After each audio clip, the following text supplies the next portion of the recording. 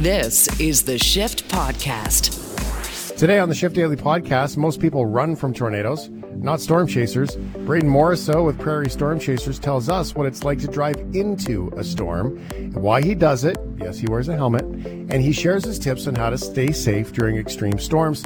If you check out our Facebook page, don't forget, as you listen to this, you can also see some of his photos too. There is a 100% chance of trivia on the extreme weather edition of Game Showy with Kelsey Campbell, as she joins me to battle it out. And are you okay with pie and trolls? It's all on the Shift Daily Podcast. This is the Shift Podcast. Canada Day, there was a really big tornado, and it wasn't a huge tornado, but it was also a huge tornado. When tornadoes happen in places that people aren't, we sort of lose size context. When they go across a farmer's field, it's a tornado. When it's next to a tractor, it's a big tornado, right? Context. And it's an amazing experience. The tornado this particular past weekend went in between my parents' and my ex-wife's places. And I used to live in Carstairs. My parents do live in Didsbury. My kids, my daughter lives with me here in Airdrie all the time, which is about 25, 30 minutes away. And my son was away. So all of this worked out really nicely for me. Did not work out nicely for everybody. We wanted to learn about the weird people. See, most of us, if we're smart, will run away from a tornado. If we're, in a pinch and we need to be safe, we'll run to the basement in a tornado, which did happen in this particular case. And I believe it saved a lady's life because she needed to be rescued out of the basement, but she was rescued and alive. And then there's this small group of really weird folks that go, you know what? I'm going to drive at it. And that's where we welcome in Braden. Braden Morrisseau is a storm chaser. This is what you do. You work in the winter at another job so you can do this job in the summer, and that's amazing. Braden's in Cochrane, Alberta at the moment. Hey, man, how are you? Good. How about you? I'm good. Thanks for being here. So yeah, dude, do you wear a helmet? Really? Are you okay? What's going on? I did actually. For the duration of this chase, we wore a helmet because we were getting anywhere from golf ball to straight baseball size hail while we were chasing this storm. Wow.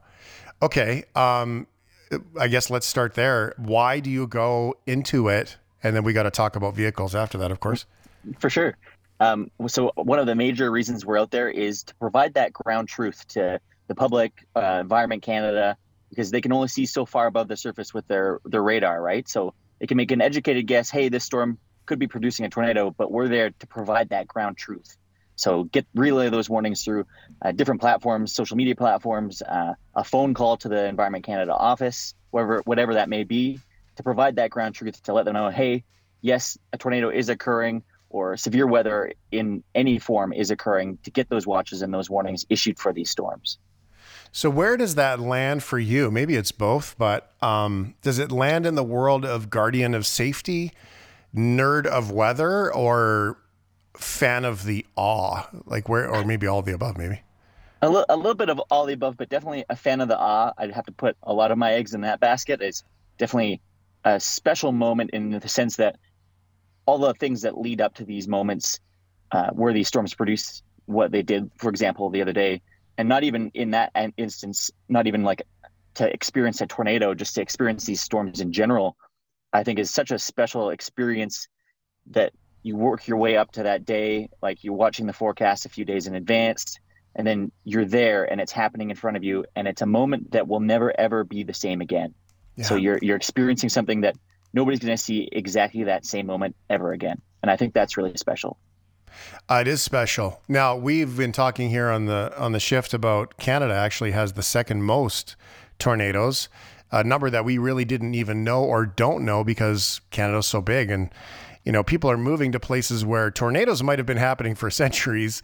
And now we're moving to these places. So we're starting to see them more, i.e. the world gets smaller with the internet. So there really seems to be a bit of an untapped education in all of this, just in general about weather, because, there's elements of weather which we know are very reasonable in reporting on weather, and there's stable elements over time. And then there's these inflammatory agenda elements. And there, there's truth in all of it, right? Like it all comes from a place of curiosity, and we need to learn more about it. We wish we could control it and all of that. But this is such a drop in the bucket of what we know in Canada about tornadoes versus what's truly going on in places that we just aren't. Absolutely. And social media has played a huge role in bringing that about, of knowing that there's such a vast amount of severe weather across the prairies that otherwise, like you mentioned, would go unnoticed, right? So just sharing that with the public and people noticing it more throughout social media has been a huge change to that industry.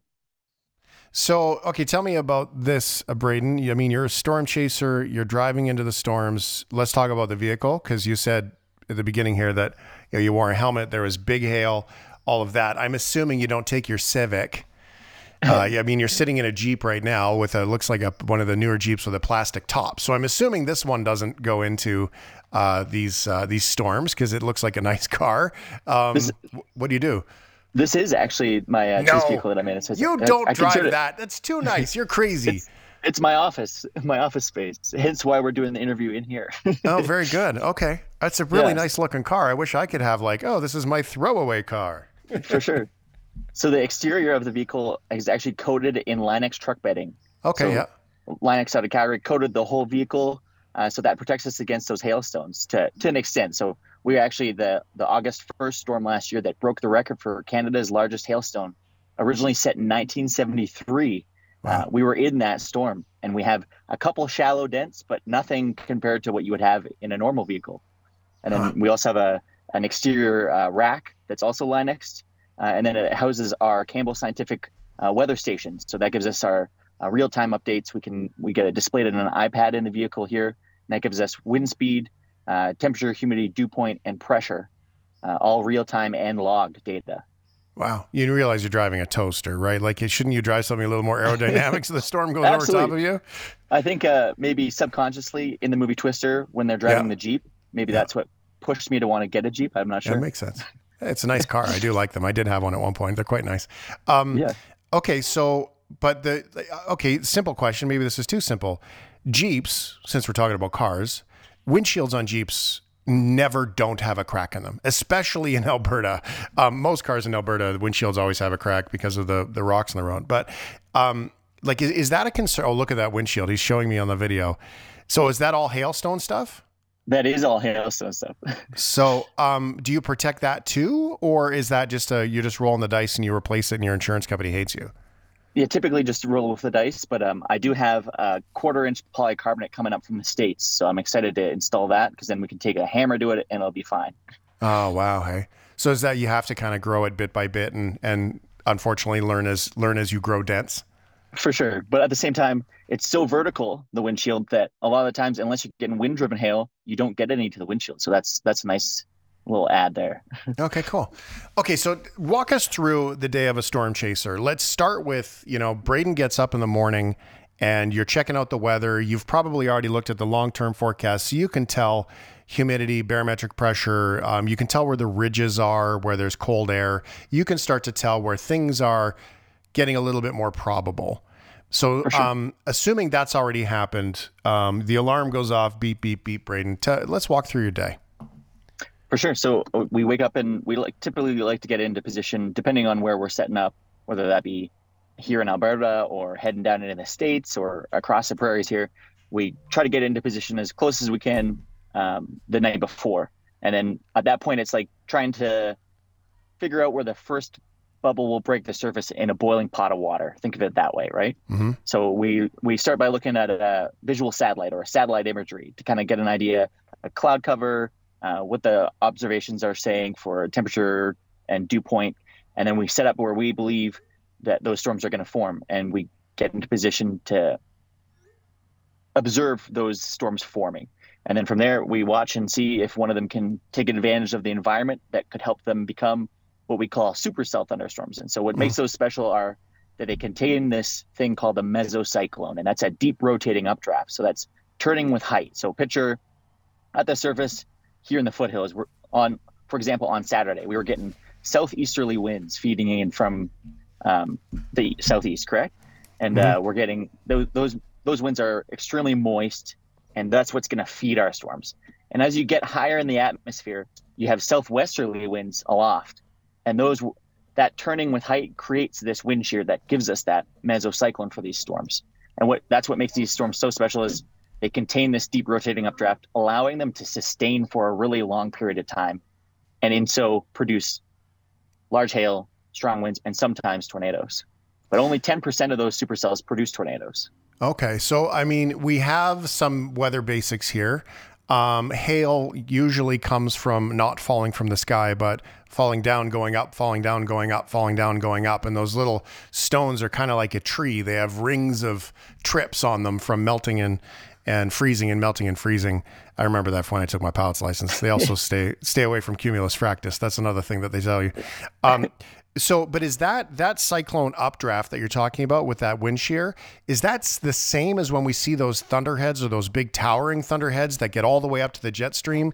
Because when we look at those clouds, people who will recognize it, I hope if I describe it properly. So you have a cloud, like it's a warm day, and then you have a cloud that starts to go up. And then it kind of goes up and up and up and up. And sometimes it tips over like Dr. Seuss's hat. But they go up and up and up. And then they usually get to a point where they get the jet stream and then they're gone because the wind is different. Is that thunderhead the same as this cyclone updraft, or is that different? Yeah, that would be the same. That would most likely be a supercell thunderstorm. And think of them as a living, breathing organism. By containing that mesocyclone, it allows it to breathe almost. So it breathes in that warm, moist air, brings it up that mesocyclone, and vents it off. And that's it breathing out, essentially. So that's, again, what makes them able to sustain for so long is that these storms could actually breathe, opposed to your garden variety thunderstorms that go up and then they essentially choke on their rain and hail core and collapse on themselves. Okay, so you're up in the morning, you've looked at the weather, you've packed up, you've got your little sandwich, you got all the things you go. So maybe today you're parked at Lloydminster. That's the place. You're watching the weather.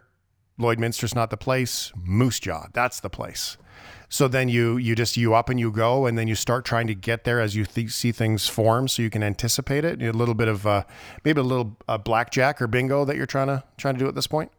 For sure, definitely a very dartboard-esque kind of situation. But if we were in Lloydminster and the target was going to be Moose Jaw, our chances of getting there would be very slim. So we'd probably just getting a sunburn that day. Yeah, right. So lots of sitting around waiting. What do you do when you wait? Yeah, it's a big hurry up and wait situation. So we like to meet up with other chasers or friends that are in the area. We play Frisbee, go for lunch. Oh, There's good. a lot of driving around. You get to see a lot of countryside, which is really special. Seen all the dirt roads on the prairies from here to Corpus Christi. I've seen every dirt road. So that's another aspect of it, is you get to travel and visit the nearest hole in the wall for a burger kind of thing too, right? So, oh, that's interesting. That could be a real blog or something. Would be the Storm Chaser's Guide to Burger Joints, right? Totally. It's like a dating profile. I enjoy the dim glow of gas station lights and the nearest hole in the wall, Yeah, gas station sushi. My God. Okay, so now you've found the storm, and let's maybe go back, because you were around Carstairs, Didsbury for that storm, were you not? We were. Yeah. So now let's take it right into real life. So now you're around the storm. It's starting to unfold. This one came quick. I mean, the alerts came quick from a warning, into the full on warning, versus, the alerts. How close were you, and what did it look like? Well, we started just north of the storm, just before it started producing tornadoes, and then we moved closer to it. And at our closest point, we were 800 meters from the tornado. Wow.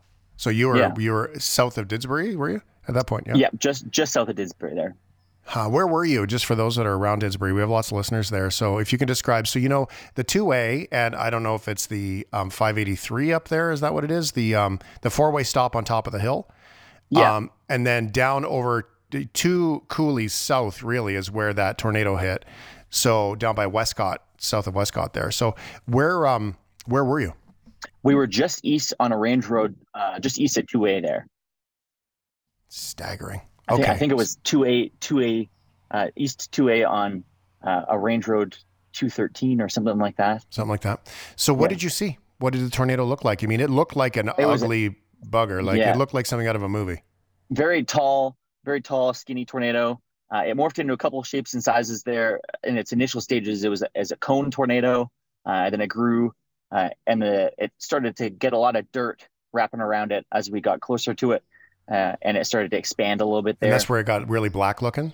Yeah, and then just before QE2, it began its rope out process, and that's where, think of it as a garden hose. As you start to pinch that garden hose, and you get less and less, it's constricted there. But the same thing can happen with a tornado, and it does it. We call it the rope out, and turns into like a skinny little rope, and that's what we saw just to the east there. So to your point earlier, that's when it stops breathing, I guess? Yeah, essentially, yes. It chokes. Think of the tornado aspect of it as the atmosphere is a body of water, and you're dragging your hand through the body of water. And you know how you get eddies on each side of your hand? Yeah. That's the same thing, but think of it as a front moving through the atmosphere. That's how these tornadoes form. It's essentially the front is moving like your hand through a body of water, and it's condensed to this cloud, and you can see the eddy on the north side is where you would have a tornado forming. So I'm assuming cameras are already set up. You've got your weather station on top of the car. Everything's all happening. So then what's next? Try to parse the data, sort it out? We just document everything, and keep tabs open with Environment Canada as much as possible. So just letting them know what's happening real time so that they can continue those warnings to the east for the public there. So you just let them know, hey, it's roped out. It looks like it's gone. So it becomes, the alerts start to change at that point, right? From, for sure. From a warning down, getting downgraded. Is that how we hear about it? Is that point? Absolutely. And then we monitor the storm to see, hey, is it going to do it again? Because, for example, on Saturday there, the storm, as it moved east of Highway 2, it did look briefly like it was going to try to produce again. Thankfully, it didn't. Huh. Fascinating. What's the biggest, ugliest one you've seen? There's been a lot. I've seen over 300 tornadoes now. Really? So, yeah, I'd have to say my top tornado would be Tilson, Manitoba in 2015, July 27th. And it was a massive tornado. We actually were in another vehicle for it called the Dominator. And it was an F-350 that was stripped down. And it's a 12 gauge steel or 16 gauge steel. And then 10 layers of Kevlar on the doors, and it drops flush to the ground. And we could get right into a tornado with that vehicle. So wow. We chased all around that tornado with that. Is that when you guys are playing Frisbee, all the storm chasers, you all brag about how cool your car is? Is that really what's happening? But it's a good conversation piece with locals that come in and check out the vehicle, and we say, hey, there could be severe storms later today, because typically the day starts out just blue sky, hot, sunny, right? And then that's what's creating our unstable air mass. So it's a good conversation piece for locals when they come by and say, hey, what are you guys doing here? And we tell them, hey, there could be severe weather later today. Yeah, I guess when you got 3 or 4 weird looking cars with lots of antennas and things on them, people tend to go, what's happening? Exactly. Very cool. Okay, so what's next then? Like, how do you pull this off? You just keep chasing and growing and chasing and growing? Because did you take a weather education in this, or are you just, you took the science nerd and this is an experience as you go thing? Yeah, just the experiences as you go thing. So when I was really young, I didn't do too great in school, and that was a way to get me engaged. I was really fascinated by severe weather. And as I got older, I learned how to forecast. And then when I turned 18, my parents, for graduation, bought me a tour down into the States with a company called Extreme Tornado Tours. And wow. There's a big tourism aspect to it down in the States, where people from Australia or England that also have that passion for weather want to experience it, and they don't get that back home, right? So they can come over here and they put you in a van, and we get close to tornadoes. Part of that's not okay, though. Yeah. And the following year, they contacted me and they said, hey, we saw you were really passionate about this. Did you want to come? We're short a guide. So I said, absolutely. And I came down and I guided with them for 2 years, just chasing for 3 months at a time during their peak season, which usually runs from April to the beginning of June. And then for us, we typically see severe weather up here. Our peak season is July. So we're just in the midst of that right now. So that's fantastic. Well, your car is called the Predator. Yeah. Yeah. Yes. And emphasis on the TOR for tornado, essentially. Oh, very good. I like that. I saw the capital TOR. I was like, don't tell me this guy's a Leafs fan. So that makes me feel better. This is cool. I mean, is there anything that obviously you can remind people about safety or whatever, but what do you want to leave everybody with? For sure. That I'd say one of the biggest things that I always, and we always see it so much, is don't park under overpasses. It's extremely dangerous. Think of the garden hose situation, right? It really constricts that space and it creates stronger wind speed underneath that overpass. Not to mention the traffic problem, right? Exactly. So you're putting people behind you at risk. They can't get to safety because you're blocking the road. Again, it's the most dangerous place you could possibly be, just for wind speed purposes. And though you're hiding from the hail, everybody else behind you can't get to safety because you're blocking them. It's just not a good spot to park. Yeah, it's a good reminder for all things, because people do that in hail, right? To hide from hail. But you never know what's coming next if there's hail. One of the things that I had read was that open your windows so the air pressure doesn't blow up your house, or get to the basement. And if you don't have a basement, get under some sort of stairs or get into a bathtub. So what is the good safety practice that we need to know about? Absolutely. And that is actually a myth with the windows. Is it good? Okay, good. Clear it up. That bodies of water, whether you live in a valley or not, all those things are a myth. And if the environment's there for these storms to form, they'll go right down into the valley. They've happened on mountaintops in Colorado. So just definitely don't take that as your safety aspect, and just be prepared to get in your basement if you get a warning, and just monitor your weather conditions. And if ominous skies approach, just seek shelter. More common on flatland, but possible everywhere. Fair enough to say that? Exactly. Good to know. I love this. So Prairie Storm Chasers and The Predator, we're going to link to everything that you've got going on there. Okay, Braden, on shiftheads.ca, which is our Facebook group. So maybe some shift heads listening right now will want to reach out and ask questions, or see where you're at, or find out where you're going. And I look forward to hopefully some conversations through the summer and share more of this, because I think people are fascinated by it, and I would love to learn more as you go. Yeah, absolutely. Great. Thanks for being here, bud. Thanks for having me. This is the Shift Podcast. That's right. It's time for Game Showy. It's a game show on the radio. We're going to battle it out for pride and more. Our guest competitor tonight on Game Showy is premature cheering from the children for Helen Hunt herself,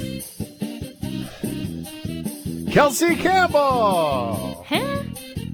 Oh, you look alike. Here's your host, Ryan O'Donnell.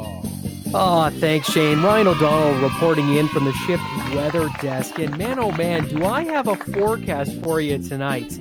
We are looking at a pretty high pressure system. And when I say high pressure, I mean high stakes. It is going to be a tough game of Game Showy, as it is the extreme weather edition of the Game Showy. I'm going to turn off Weatherman Ryan for a second, but he'll come back. Don't worry. Here's how Game Showy works if you're new to this around here. Our contestants pick a question and difficulty of said question. Now, as we are talking about the weather in Game Showy, it seems only natural that we play for umbrellas, which you're going to need for some of these questions. So 1 umbrella would be an easy question. 3 is hard. Now, if our contestant gets it right, you'll hear this. Ella. And if it's thank you, and if it's going to happen a lot. If it's wrong, you'll hear this. A little bit more in your ears, eh? Now we have 3 categories to choose from for our Game Showy this round. We have Canadian disasters, Canadian records, and the weatherman. Okay. We also have a very special question, which is the text line special. It is a question hidden in the roster that will be stumbled upon at random. 1 lucky contestant could win 2 umbrellas if you, the shift heads, are correct in your answer. So get your phones ready. If you're able to text 877-399-9898. When we find the text line special, you'll hear this. All you have to say, it's cold, it's warm, it's raining, it's snowing. That's it. Ooh. That's the weather, and that's it. Here is your question, shift heads. What is the most common natural disaster in Canada? Ooh. Is it floods, forest fires, tornadoes, or heat waves? Again, the most common natural disaster in Canada: floods, forest fires, tornadoes, or heat waves. 877-399-9898. Text in your answers. And that is Game Showy. Back to you, Shane. Wow. Okay. That's cool. I thought Kelsey was going to ask a question, so I'm do going have to a just question. go with. I do go. have a question. Okay, it just hurts my brain when you play a clip and I don't know where it's from. So where was that text line special from? I recognize the voice, but I don't know where it. I just need to know. Great question. That is Larry David screaming at Al Roker on daytime television, basically saying why nobody needs to be a weatherman for 10 minutes on the screen. Tell me if it's raining, if it's snowy, if it's hot or it's cold. That's it. That's all. Okay, we prefer to be called weather specialists or meteorologists. That's true. That's true. So you do know what Kelsey's getting at. You realize that Kelsey's old job was a weather specialist, right? Mm-hmm. Yes, I am aware. And, maybe you If might you're not looking know for this, a wizard in front of Yeah. a green screen. then It was actually that's a right blue there. screen, which I can tell you really sucks when my favorite color is blue. So I Right. couldn't wear How come? any Why of do- my favorite shirts or Why dresses. blue? Everyone else is green. Edmonton. That's why. Edmonton. Well, hey, before Everything's we move got on, to be blue for the let- Oilers. let's officially rename the weatherman category to the meteorologist. How about that? Huh? There you go. Huh? There We're you changing a rule on Game Showy for better. In case you haven't caught on, Kelsey's Ryan's boss, and now he's just sucking up. Our categories are Canadian disasters, records, and the weatherman meteorologist, because that makes Kelsey smile. Bob? Thanks, Bob. All right, Kelsey. Where are we going? You get to go first because Shane is currently on a back-to-back winning spree, Yes. which might be the longest he's ever had. Hey, man, I'm winning with one in a row. Yeah, I was pretty sure it was just the one. No, it's two, actually. there's two. He's on two. Nice try. Yeah. Well done. Yeah, he's on two. Because you had That the doesn't one where sound you right. went easy on him and it bit you, and then the last time he just won. Yeah, that was stupid, and I will never do that again. Never. Coming Never. out fierce like a hurricane. I will go with, thank you, Ryan O'Donnell. Big raise coming your way. I will go with a meteorologist. 3 umbrellas. For 3 umbrellas.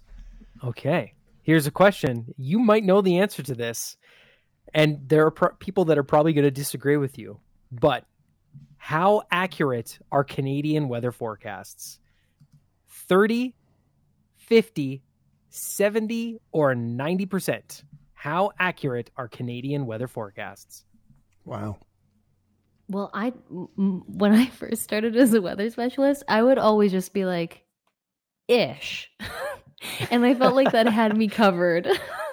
Yeah, Like, that's true. We're That's expecting true. it to be like minus 30-ish. Nice. Very good. Science. Yeah, I think the unfortunate fact is things do change. The weather does change. And I'm going to have to go with about 70% of the time. You're going to be able to count on the accuracy of those, especially long-term forecasts. That is a perfect forecast. That's correct. It's 70% on average. So Jason Singh now, who was the weather editor for the Washington Post, called Environment Canada's 7-day forecast, quote, pretty good, pointing to its 70% success rate, which is getting better as science gets better. So yeah, we were at about 70%, which is actually pretty good. Pretty good. Nice. I'm going to blow Okay, your so my mind turn? with a fun fact at some point. Oh, I yeah.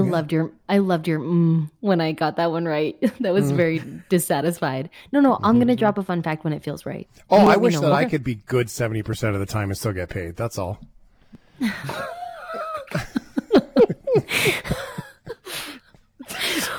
Wow, that just was actually good. gutted me. I got nothing. All right, just carry on. got Move nothing. along. All right, Shane.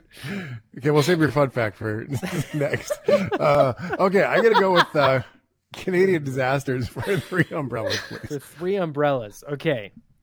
Shane, Which of these is used to categorize hurricanes by their wind speed? The Richter scale, the Saffir-Simpson scale, or the Fujita scale? The Richter scale, no. Saffir-Simpson scale sounds like something Ryan pulled out of one of his favorite TV shows.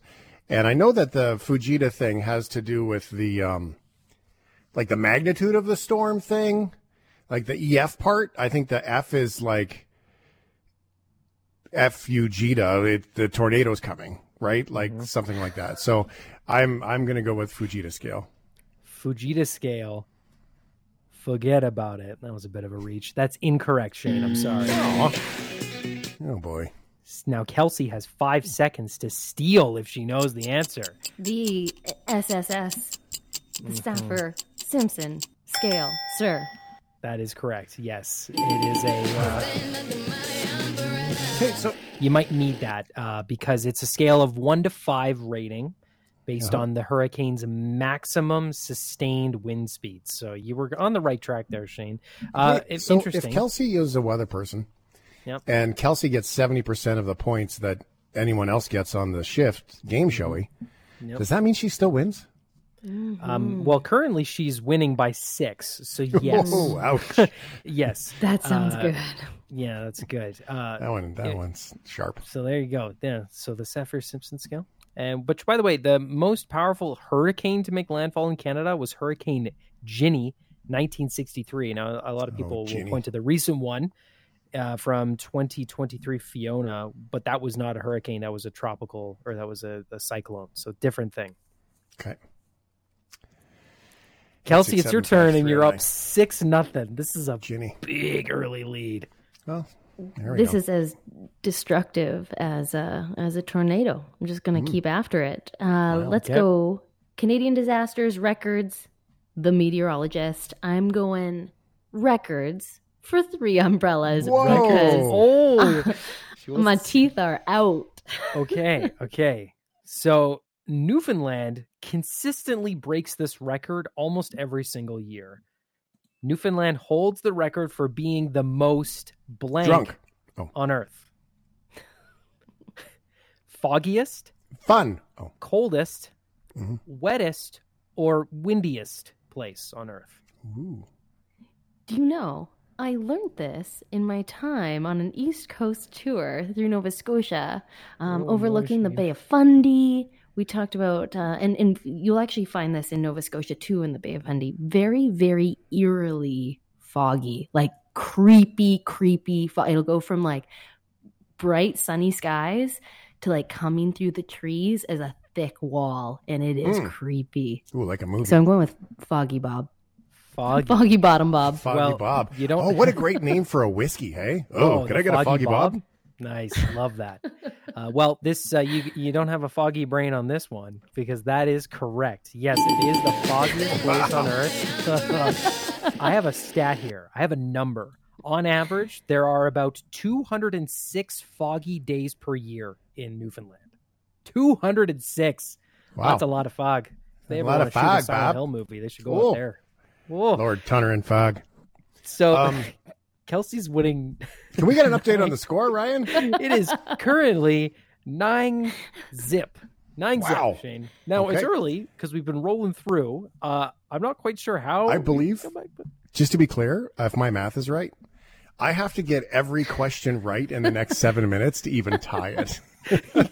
That's how bad I want this is. this for you. I really want it Okay. for you. Kelsey, Well, I'm going to go love Canadian all that. disasters for 2 umbrellas, right? For two. Hey. Oh, well, Hey. look at you. You just stumbled on the text line special. All you gotta do is say, it's cold, it's warm, it's raining, it's snowing. That's it. That's it. That's all. 877-399-9898. This is the question for the shift heads alone. What is the most common natural disaster in Canada?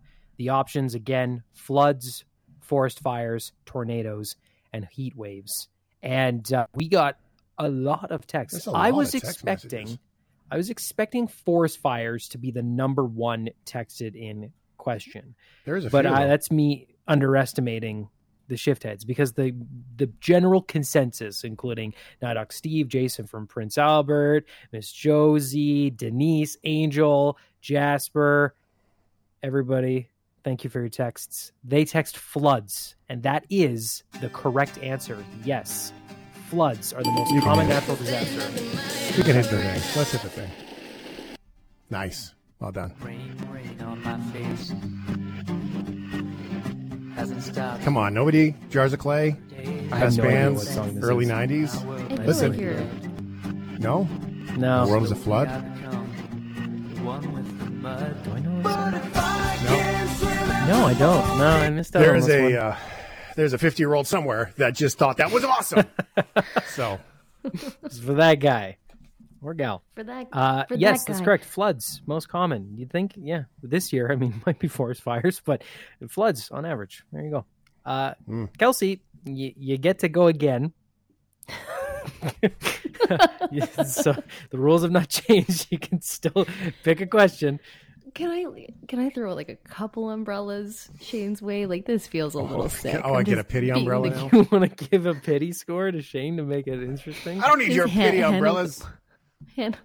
I'm opening all these umbrellas inside the house right now. I'm you saying- wishing oh. bad luck upon myself so that this isn't a complete umbrella beating. Come on, you're burning up my catch-up time. Meteorologist, please. Two umbrellas. Ryan Two O'Donnell. umbrellas. Okay. Yeah. Okay. So every inch of Canada deals with a severe thunderstorm at some point. So what triggers a severe thunderstorm watch? Okay. What triggers it? Wind gusts of over 90 kilometers per hour, hail of 2 centimeters, heavy rainfall, or all of the above? Oh, man. Oh.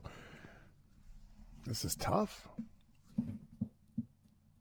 I literally know this from my Edmonton days because we get all of these things in one Northern afternoon. Alberta. And, yeah. Yes, true. And then we'll still be playing slow pitch by afternoon because it'll have moved on through. Drum slow I'm pitch is going with awesome. all of the above, sir. All of the Wow. above. That, yep, that's correct. It is all of the above. So, interesting. If either one of those are met, doesn't have to be all three. If either one of those are met, thunderstorm watch. Just so you know. Which is interesting.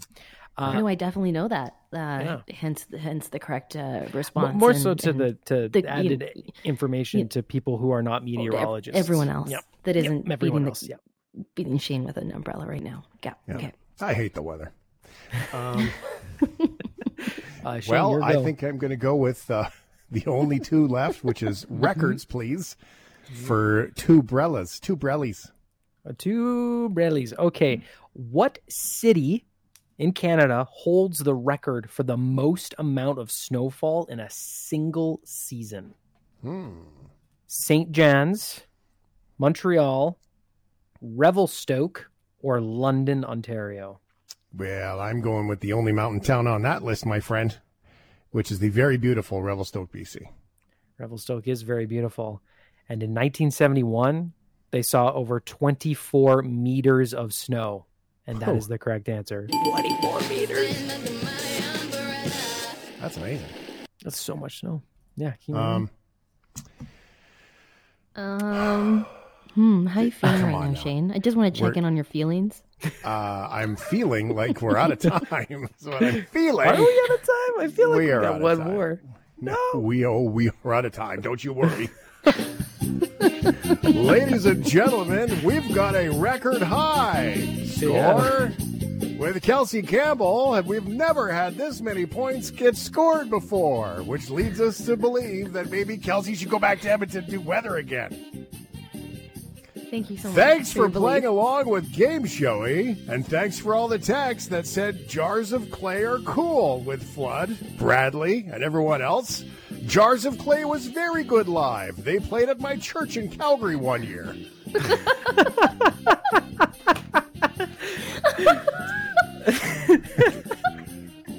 Thanks for listening to Game Showy. See? I'm telling you. I think that was the hardest I've laughed laughed on the show. Oh, yeah, too. What was the final score? That was 369, 11-4. 11-4. That is definitely a new record. That is a new. It was the steal. It was the 3 steal at the beginning that just yikes. Yeah. Setting new records. Yeah. You're a very good weather person. So I grabbed a couple things here that I wanted to get to that I thought were super fun. Okay. So I grabbed some songs that I thought I want you to very quickly here. Like if we had to pick a song, who does the song kind of belong to, right? So for example, I have this song here that I sort of set aside for this one. And I thought that, okay, so Adele Set Fire to the Rain, right? See, to me, of this panel of, Shift crew, this is a very Ryan song, right? I kind of feel like it's a Ryan song. And as I was going through the weather songs, I realized that everybody kind of has their own sort of different weather songs based on personality. And I figured this is kind of a Kelsey song. Guns N' Roses. Because she loves Edmonton and she loves dancing on speakers. I feel like this is like a very Kelsey, right? Seems like a very Kelsey song. I need quicker build. You got to. Bigger build. I can't shake to that. I need louder. Let's go. Well, okay, then this is definitely more of a. This is also a Kelsey song. White Zombie, Thunder Kiss 65. I figured like there's probably a rock bar that's seen Kelsey on a speaker before, and it probably had something to do with the song. See, I feel like this is also a Kelsey song. And then as we dig deeper and deeper and deeper into all this, we've got to find like, I don't know, maybe a country song that would be perfect because Kelsey loves country music. So how do we find a country song that's perfect for Kelsey and do that? Well, so we have this one, which is a very nice slow song by Brad Paisley. Right? Kind of emotional feeling.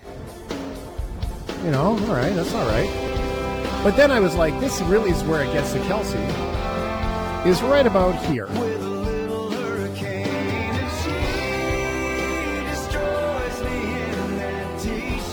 Okay, that's weird because we're coworkers. Never mind. That was really uncomfortable for everybody involved. That's not what I meant. Not what I meant. But I also have a Jono song here. I'm going to move on and pretend that didn't happen.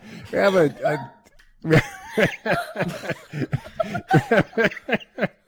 have a Jono song. Get us out of here. What? What? Jono, hit something, anything. No, we're on good. That We've board got lots right of time. now. We're fine. Oh, fine. But because I had to get a Jono song, I didn't want to leave Jono out. There's a DJ Khaled song, and it's called "Weather the Storm." See, so I figured like this is a very Jono. They don't really say much. They just kind of yell at each other for a while. So there you go. Everybody's weather songs. Yeah, that played out really nice. That really played out really nice for you. Yeah. Okay. So I'm just not going to look you in the eyes right now and Ever again. not make eye contact.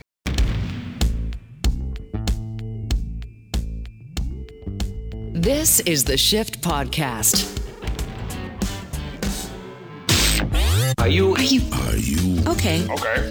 Are you okay with 877-399-9898. That is our phone number for you to be able to reach out to us and share your thoughts on these stories that hopefully will make you ponder just a little bit. Are you okay with? I feel like you got to say this one right. Key lime pie.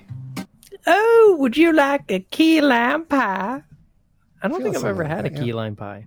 Wasn't that very good? Was that good? I don't know. What kind of voice were you going for? Were you going for like an old I don't know. grandma It's got to be like some sort of Floridian Southern, Southern drawl. I'd love to get myself a... See, yeah, my accent changed halfway through there. I'll just do I'll do the fun one. I'd love to get myself a key lime pie with a margarita on the boardwalk. There we go. I've never had key lime pie. No idea what it tastes like. I just know it's associated with like Southern cuisine, limes. It makes me remember the Meet the Fockers movie? Yeah, I love that movie. I haven't seen it in ages. The second one, I think it was the second one when they went down to like Florida and the Keys. And there was like a key lime pie thing in there. I don't know. That's what makes me think it was weird. Anyway, our story today actually takes us down there to the Florida Keys. What does it mean to be from Florida? Florida. Straight drill. Most people celebrate the 4th of July with hot dogs, beer, and too many fireworks in their driveway that's set off underneath your pickup truck. But that's not enough for Florida. All right. Key West, Florida celebrates Independence Day with a 4th of July key lime pie eating contest. What better way to celebrate the 4th? 24 competitors race to eat an entire 9-inch key lime pie smothered with whipped cream in honor of our nation's birthday. The tart dessert is the official state pie of Florida. Look at them there going after that pie. 38-year-old Joshua Mogul took home the victory belt. The tire manufacturer from Iowa ate his pie in just under 3 minutes and 35 seconds. Tom and I both agree that is a waste of key lime pie. Oh, my gosh. There's a lot wrong with that story. Okay, WGN9 right there. A property done key lime pie is an amazing experience. I've never had a property done one. Thanks, Trucker Dan. Experts believe key lime pie was developed in the late 1800s in Key West. Its primary ingredients are condensed milk, egg yolks, the juice of tiny yellow key limes, typically with graham cracker crust and whipped cream or meringue topping. 2006, the tart creamy dessert was designated Florida's official pie by the state legislature. And the competition took place less than 4 hours after the key lime pie, measuring 13.14 feet, 4 meters in diameter, was submitted for certification as the world's largest, created for the Florida Keys bicentennial celebration. A very hungry Trucker Dan says a key lime pie eating contest I would dominate at. So, okay. What I want to try, I don't know if I've ever had it, so now I'm curious. We need to look for one. But this whole tiny yellow key limes versus lemons versus limons, translated in different languages, often gets people confused between lemons and limes, Ryan. Yes. Depending on where you go. So you have to be careful. Yeah, it's I'll never forget when I first started dating Laura, who is from Colombia. They asked if I wanted some lemonade, and I said yes.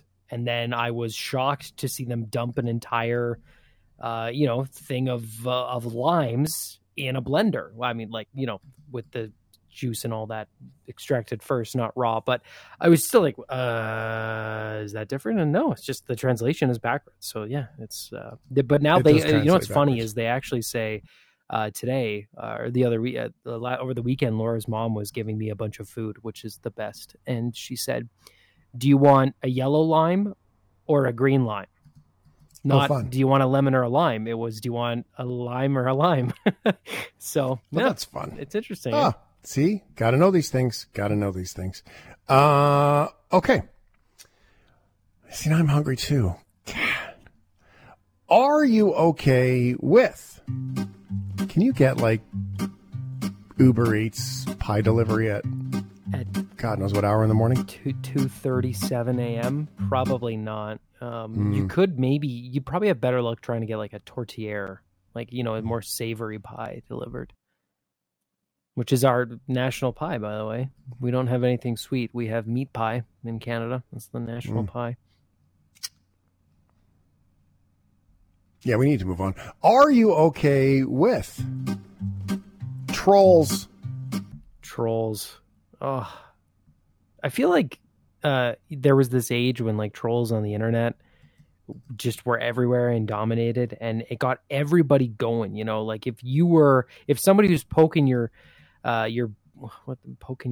what's the thing? If somebody was agitating you online, you had to respond. And it would stuck with you.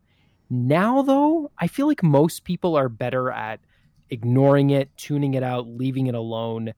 And just not giving them the time of day. Not all the time. Sometimes we still get irked, but I feel like we're better at dealing with trolls. Fair enough. Than we used to be. Yeah, you used to always defend. Everyone used to always get defensive and fight it out like they were actually going to solve something. Well, we've all heard of fairy tales, of course. We read them in many storybooks when we were young. But you got to pay the troll's toll. Oy. You got to pay the troll's toll, the ugly troll that's really kind of cute, to cross the bridge. It's a tough one.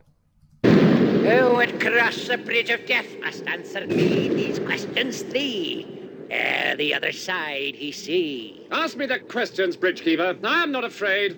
What is your name? My name is Sir Lancelot of Camelot. What is your quest? To seek the Holy Grail. What is your favorite color? Blue. Right, off you go. Oh, thank you. Thank you very much. Different kind of troll. Now you can, by the way. There's a property up for sale in LA that's quite literally under a bridge. The realtor tasked with selling the property is hoping to strike a balance between an affordable starter home and a fixer-upper. The property is truly unlike anything you've ever seen because, as mentioned, the property is under a bridge. $300,000 or more, you too can be a homeowner in Southern California under a bridge. What do you think?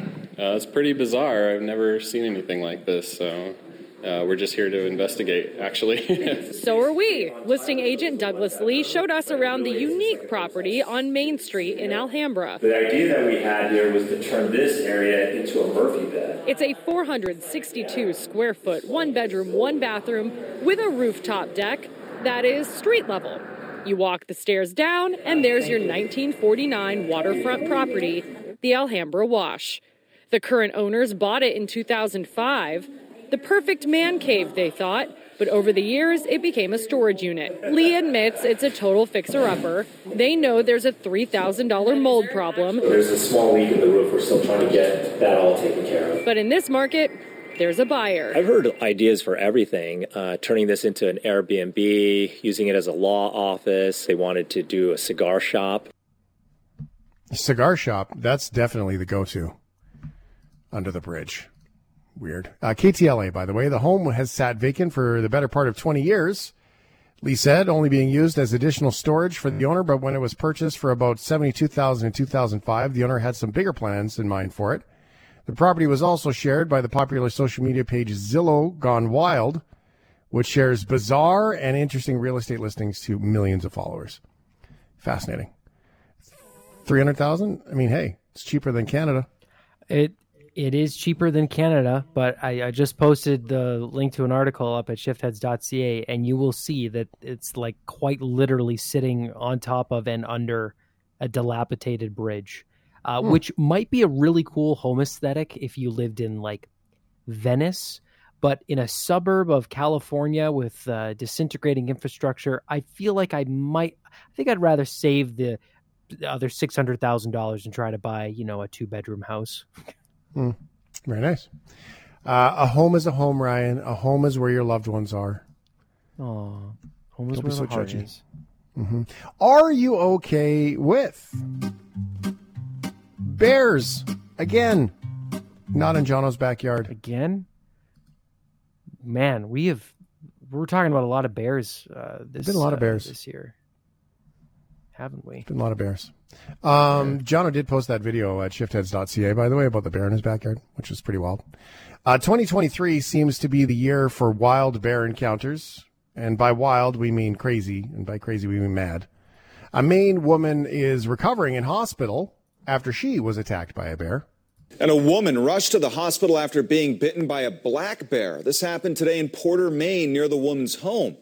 Wildlife officials say that the woman heard her dog barking at the bear. She went outside to investigate, and that's when she was attacked. Now, the woman was bitten in the arm. Good news, she only had puncture wounds and will be okay. I am glad she's fine. CBS News there. But there's one thing. They left out one important piece of info. In order to defend against the bear, she punched the bear in the face. Now, I've heard this before about a shark. Punch a shark in the face, which I think is weird underwater. Like, it's got to be hard to punch things underwater. I've never really tried to punch something underwater, but I think that's a thing. And I'm going to give this lady credit. She literally punched the bear in the face. She confronted the black bear head on after it chased her dog out of the woods. That's what the wildlife department had said.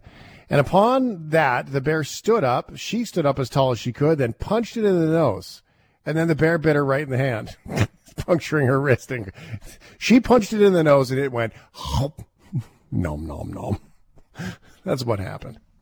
Okay, so the lesson here is don't punch the bear, or you're going to have to, have some sort of distraction, right? You're going to have to lead with the left, distract the bear, and follow up with a right. You got to go to boxing. You got to know this stuff. Boxing school, something like that. 1-2. 1-2 punches, baby. Maybe an uppercut, right? I don't know. You got to have a hook coming to follow that up, because clearly your hand looks appetizing. The first clue was it chasing the dog? I don't think it's chasing the dog for fun. I think it's chasing the dog for hungry. Anyway, maybe the dog looked like a key lime pie. Never know. Thanks for listening to the Shift Podcast. Make sure you subscribe, rate, and review the show, and share with anyone you like. Get it on Apple Podcasts, Google Podcasts, Spotify, and CuriousCast.ca.